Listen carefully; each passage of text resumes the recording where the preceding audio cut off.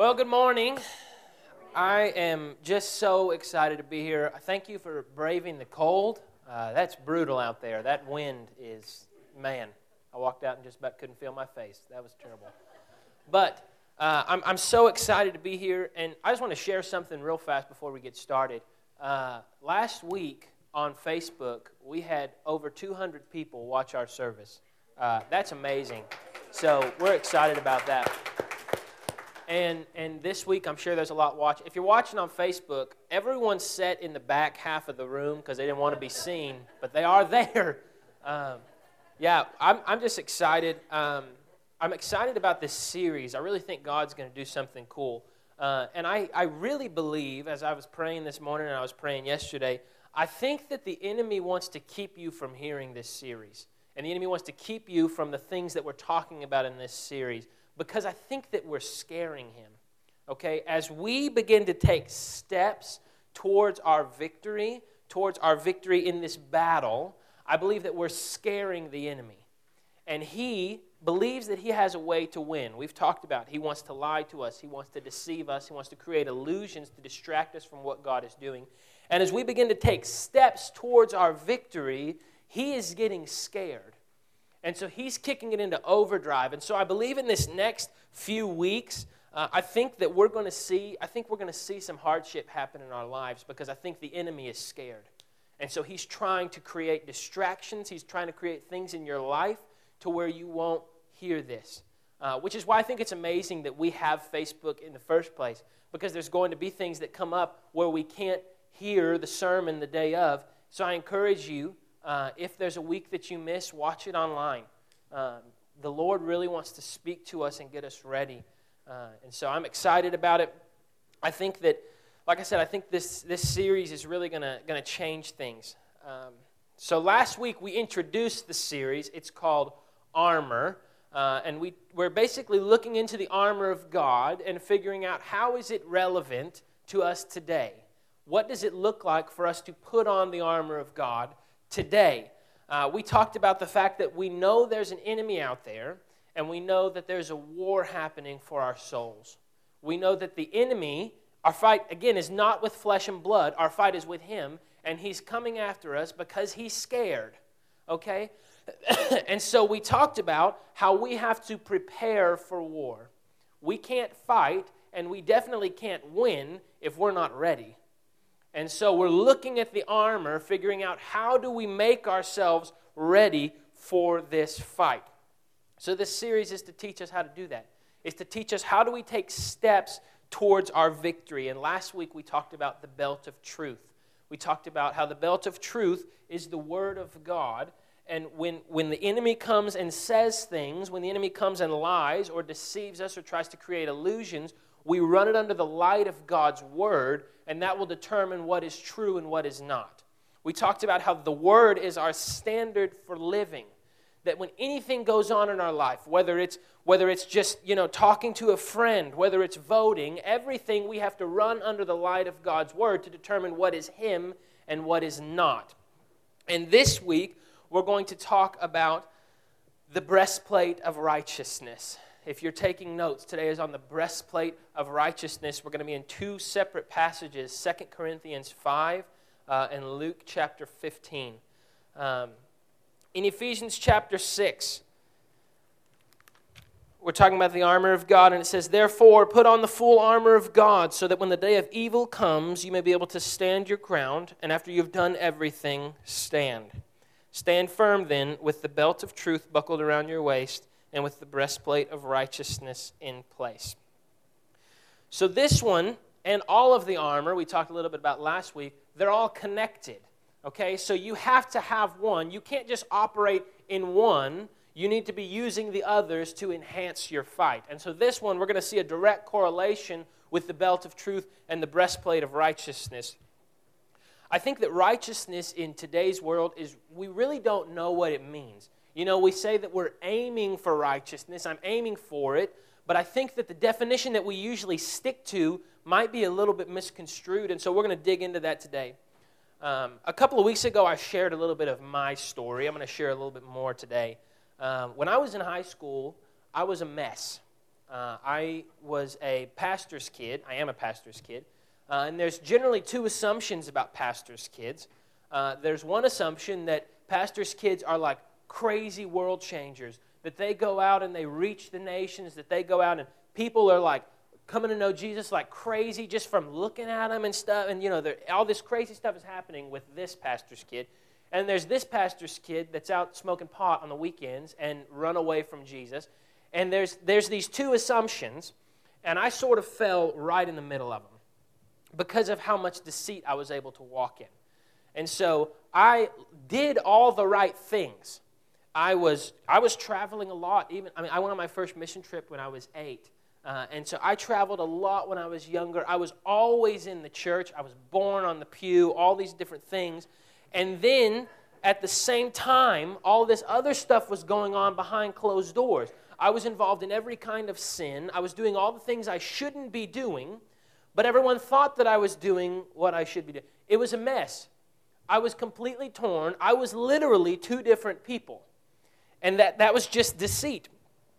But let me tell you what, sin always gets caught. It will always get caught. You may think it doesn't, but it always happens. And I knew that sin always got caught, and yet I was ignorant enough to keep doing it. And so I kept on sinning. I would get that phone call from, Randy Turner. Okay, I would go up to his office. We would sit, we would talk. I would cry. I would tell him I was going to change my ways. I would walk out the doors and keep doing them. And it just kept happening over and over again. I would sin. I would always get caught. I would always feel bad. I would say I was going to change, and I wouldn't. And my parents continually pushed me. Landon, we love you. Landon, we love you so much. Landon, you're worth it, but you need to change something. Landon, you're worth it. You need to change something. They stood by me the whole time. I lost so many things. I lost all of my relationships. I lost a lot of physical, tangible things. I lost opportunities. I lost all of this stuff because I was so caught in sin. But two people I didn't lose were my parents. My parents, every time, would hug me. They would, my mom, she would squeeze me like you couldn't breathe, Bobby. But she would hug me. They would always tell me how loved I am. And that was their response. They would tell me something needed to change, but it wasn't ever an angry response. It was a loving response. Let me tell you what, my actions did not warrant that loving response. The actions, the things I was doing, did not warrant a loving response from my parents. They gave it because they were my parents, not because I deserved it. Okay, and I think that this is a common misconception with the idea of righteousness. So today, again, we're going to delve into what that looks like. And I genuinely believe that today there's going to be some freedom that happens with some wrong thoughts that we're having. Myself included. This is something that I'm still learning, still walking in. We're all in process. And so this is something that I'm still learning, still trying to walk in, and I believe that the Lord wants to set some people free. This is kind of the idea between religion to God and relationship with God. Okay, religion and relationship, neither one is bad, but one is going to keep you focused on your acts, and one is going to be keeping you focused on the relationship that you have with Jesus. See, what religion says is that you have to do all of these things in order to make yourself good with God. You have to do all the right things in order to be in relationship with God. You have to come to church more than anybody else. You have to read more than anybody else. You have to sing louder than anybody else. You have to do all these things. And once you've done them, that's when you can be good with God. On the contrary, relationship says this: because you are in relationship with God, you get to do these things. Because God is your Father and you are His son or daughter, you get to do these things in order to draw closer. You don't have to do the things in order to be close with Him. You get to because you already are close with Him. Okay, so this is kind of the difference. This is something we're going to talk about. You get to be in relationship with God because of what He did for you, not because of what you did for Him. Okay, what we do, if we're going to look at our acts, what we do can never be enough. He is all perfect and all powerful. What we do can never be enough. It is all about what He has done for us. And this all ties into the breastplate. Let's turn to Luke chapter 15, verse 11. Jesus continued, "There was a man who had 2 sons. The younger one said to his father, 'Father, give me my share of the estate.' So he divided his property between them." Let's stop there just real quick. Already this story is interesting because the younger son in this story looks at his dad and he says, "Hey, I want everything that I'm supposed to get when you die." His father is still alive and he's telling him he wants all the things. He is effectively looking at his father and saying, "I would rather you be dead so that I can get all of my stuff." I may have done a lot of wrong things in my life. I've never looked at my dad and said that, okay? This is already an extreme version of rebellion. He's looking at his dad. "Dad, I wish you were dead. I want your things." Let's keep going. Not long after that, the younger son got together all he had, set off for a distant country, and there squandered his wealth in wild living. After he had spent everything, there was a severe famine in the whole country, and he began to be in need.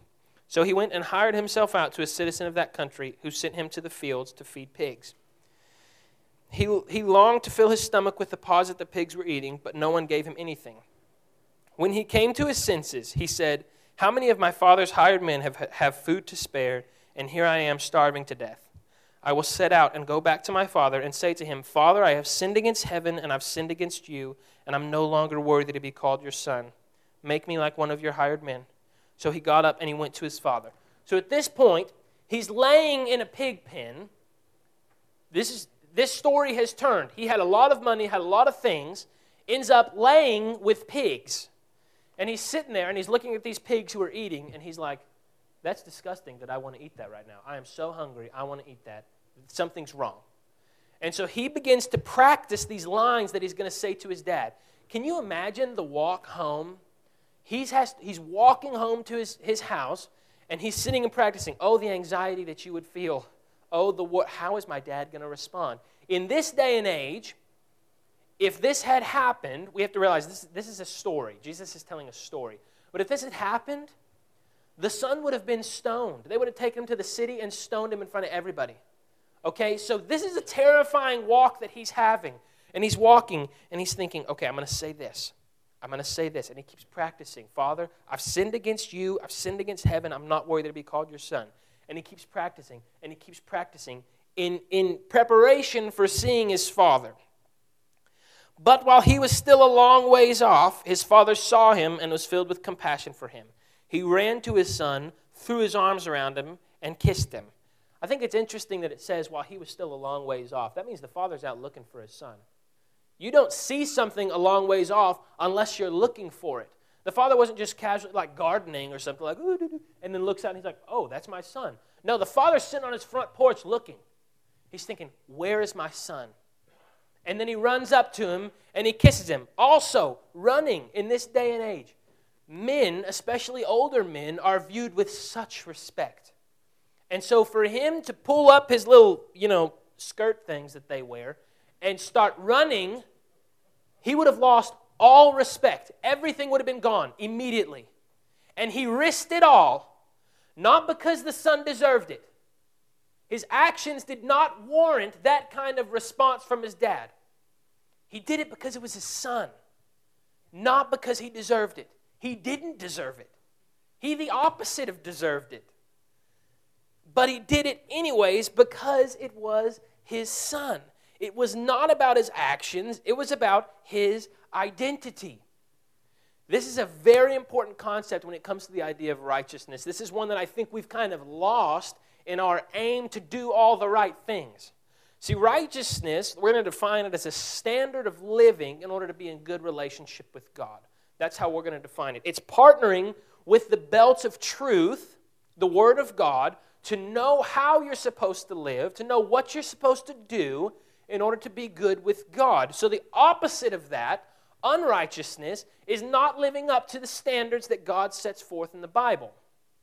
However, I'm not sure if you've read through the entire Bible and seen all the things that we are and are not supposed to do. There's a billion. There is so many things that you are and that you're not supposed to do.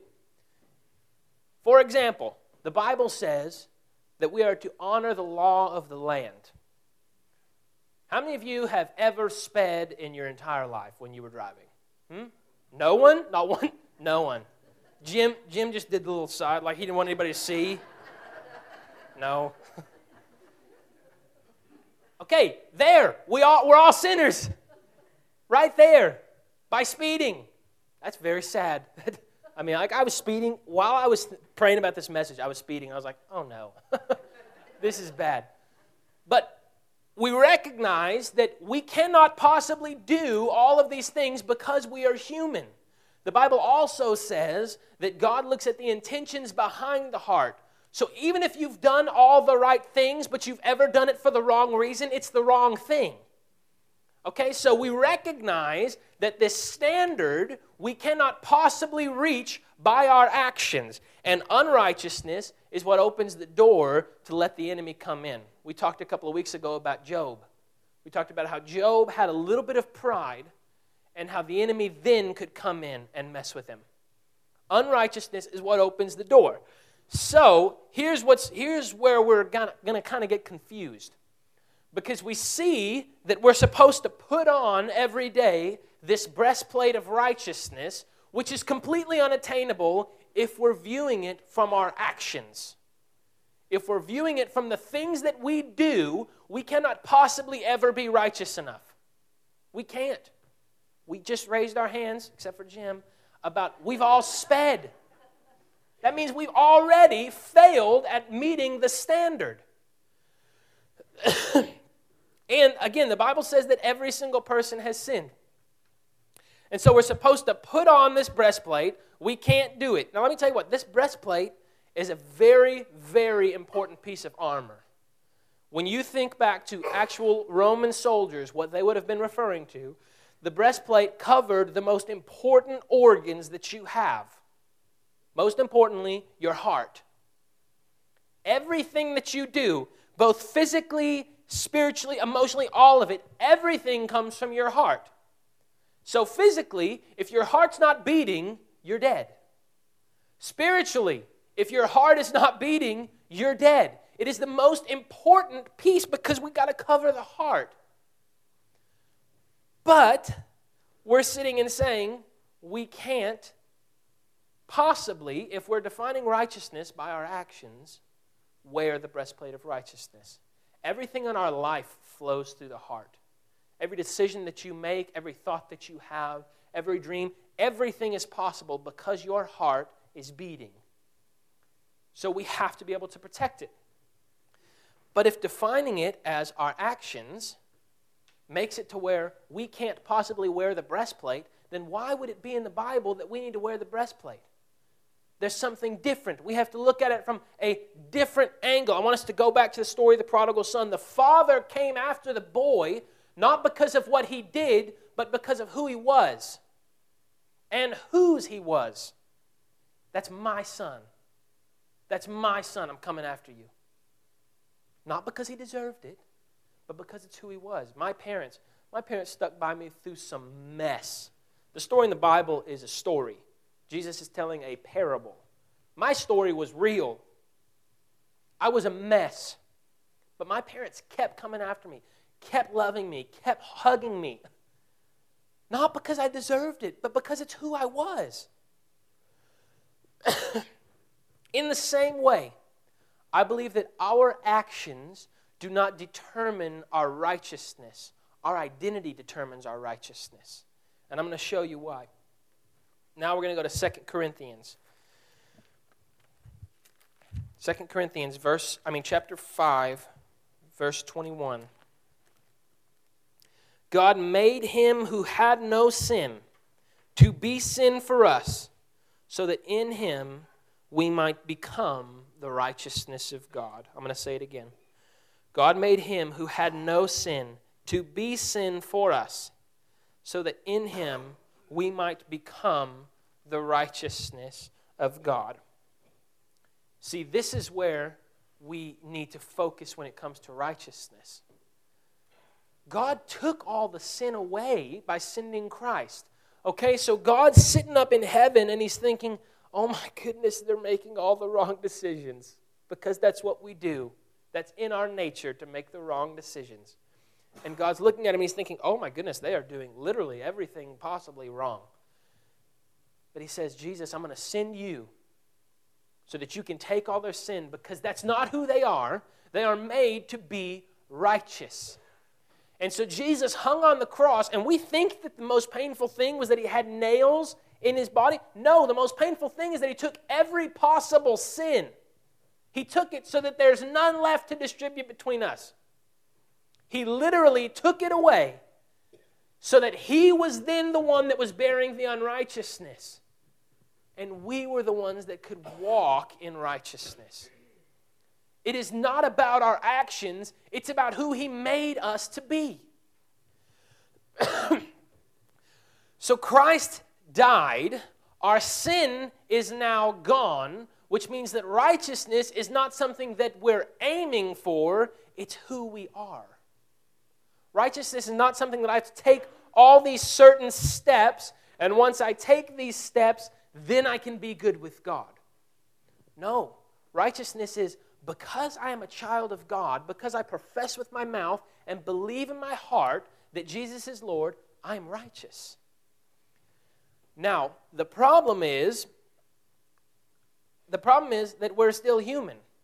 So we're going to sin. But that does not mean that we are sinners. See, there's the phrase that's going around. A lot of people have it like on Facebook, like as their bio, I'm a sinner saved by grace. That's actually not a biblical concept. What the Bible says is that you are not a sinner, you are a saint. You're a saint who is continually being sanctified by grace. We are not sinners. We get to walk with God's grace in our sanctification process. I'm a righteous person who sometimes sins. It's about your identity. It's not about your actions. It's not about what you do. It's not about what you don't do. It's about the fact that Jesus loves you enough to take away your sin and make you righteous. Again, this does not give an excuse to sin. I think when I was first reading this and I was first kind of studying this, I was thinking, wow, that's awesome. I can do whatever the heck I want to do. I'm still righteous. What up? No, that's not what it is. That's not what it is. It's not an excuse to sin, because sin actually shows that there is an identity problem that you're walking in. Sin shows that you don't fully understand who you are and whose you are. How many of you know that when you believe something, it begins to affect the way that you live? Right? When you begin to believe something, it affects the way that you live. That's true. Even take away all spiritual aspects of this. That's true. If I believe something is good, I'm going to live that out. So if I believe inherently that I am a sinner, I'm going to sin. It's going to show. But if I begin to believe that my identity is righteous, sin will not completely disappear, because we are human. But you will see a difference. You will see the sin that you're living in lower. You'll begin to see that the sinful thoughts that you have, the sinful nature, will not begin to come out as much as it used to. Your life will begin to change because of what you believe. The Bible says also that faith without works is dead. What that means is that our works have to back up what our faith is. And so when you're living in sin, it shows not that you are a sinner, but that you are confused about your identity. Again, not an excuse to sin. It's not an excuse to sin. Sin is unrighteous. But when we sin, we do not become unrighteous. We're just a righteous person who needs to remind ourselves that we are righteous. When you live a lifestyle that's full of sin, it shows that you have a wrong belief. And when you begin to truly believe in your identity as sons and daughters, as the righteousness of Christ, your actions will begin to line up with that. The problem is that we always view ourselves as sinners instead of viewing ourselves as saints who were saved by grace. True change does not happen from the outside in. You cannot do enough things to change your heart. You cannot not do enough things to change your heart. You can't not sin enough and hope that that's going to change your heart. It won't happen. You can't come to church more than anybody else, sing the right songs, sing louder, watch sermons on YouTube. You can't do all those things and expect it to change your heart, because it won't. Your heart will change everything. It's not outside in, it's inside out. And when you continually walk in your identity, when you believe it, when you speak it to yourself, when you can convince yourself of the truth, that's when everything begins to change. The truth will sink in, and the truth sets us free. This means that wearing the breastplate has to become an identity thing, where we are continually reminding ourselves and continually walking in our identity as righteousness. We have to begin to meditate on the truth of God's Word, meditate on the belt of truth and what it says about your life and what it says about who you are. And when you begin to really and truly believe in your heart that you are made righteous, what do we say about your heart? Everything flows through it. Everything pumps through it. And so when you can convince your heart that you're already made righteous, you're not striving to live up to righteousness, you already are righteous. And when that happens, everything that pumps from your heart is going to be righteous. It's going to affect your actions. It's going to affect the way that you live, the way that you think. But it starts in here. You can't not do enough and then expect your heart to change. You've got to change your heart. So the breastplate is essentially about protecting your identity. The quickest way for the enemy to get you is to lie to you about your identity. And one of the easiest ways is to tell you that you're a sinner. We will sin. We are not sinners. Christ took all of that away. And so by saying that you're a sinner, by saying, I'm taking my sin back, Lord, we're just slapping him square in the face. It's just, hey, thanks for the sacrifice. I'm not going to take it. But he already took it. He took it so that we don't have to walk as sinners. We can walk as righteous ones. So the breastplate is about protecting our identity. We have to remind ourselves, when we wear the breastplate, we're reminding ourselves of our identity. We're reminding ourselves of who we are and whose we are, so that the enemy can't come in and lie to us about it. The enemy wants your heart, because everything comes from the heart, which is why we have to protect it by reminding ourselves the truth of our identity. I believe today that the Lord really wants to free some of these thoughts about identity. I know that for a long time I said, I'm a sinner saved by grace. I'm a sinner saved by grace. And then Jesus said, Landon, I took your sin so you don't have to be a sinner anymore. I took your sin so you can say you're a saint that's continually sanctified by grace. I'm a saint who sins.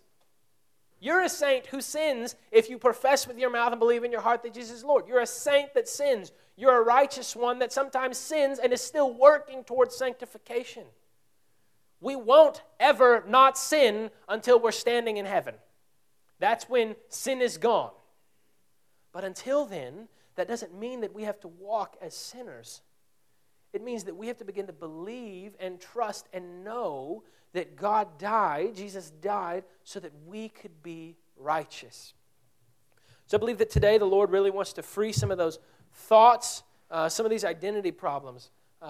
We are sons and daughters of Christ. He's sitting on the front porch looking, not because we deserve it, but because our identity as His sons and His daughters makes us righteous. And He's so in love with you. He's so in love with you, not because you deserve it, but because you're His. The truth is what sets us free. And the enemy is scared of the truth. He's scared of letting you know that you're not a sinner, you're a saint. You're a saint who's in process. And so today, as we begin to close, I want to challenge you to look at your life. Look at situations, look at times that you're allowing the enemy to come in and lie to you about your identity.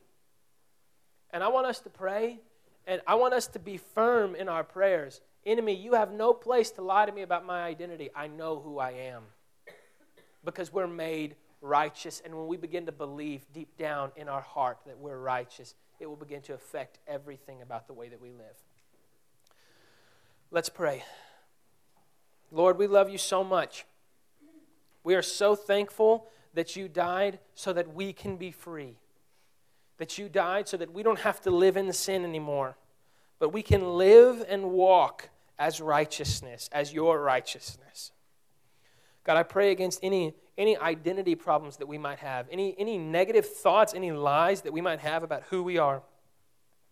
I thank you that you've set us free, and you've set us free so that we can live as righteousness. I pray this week, Lord, that you would remind us of the truth of your word, that you would remind us that your truth says that we are your sons and daughters and we are righteous. In Jesus' name, amen.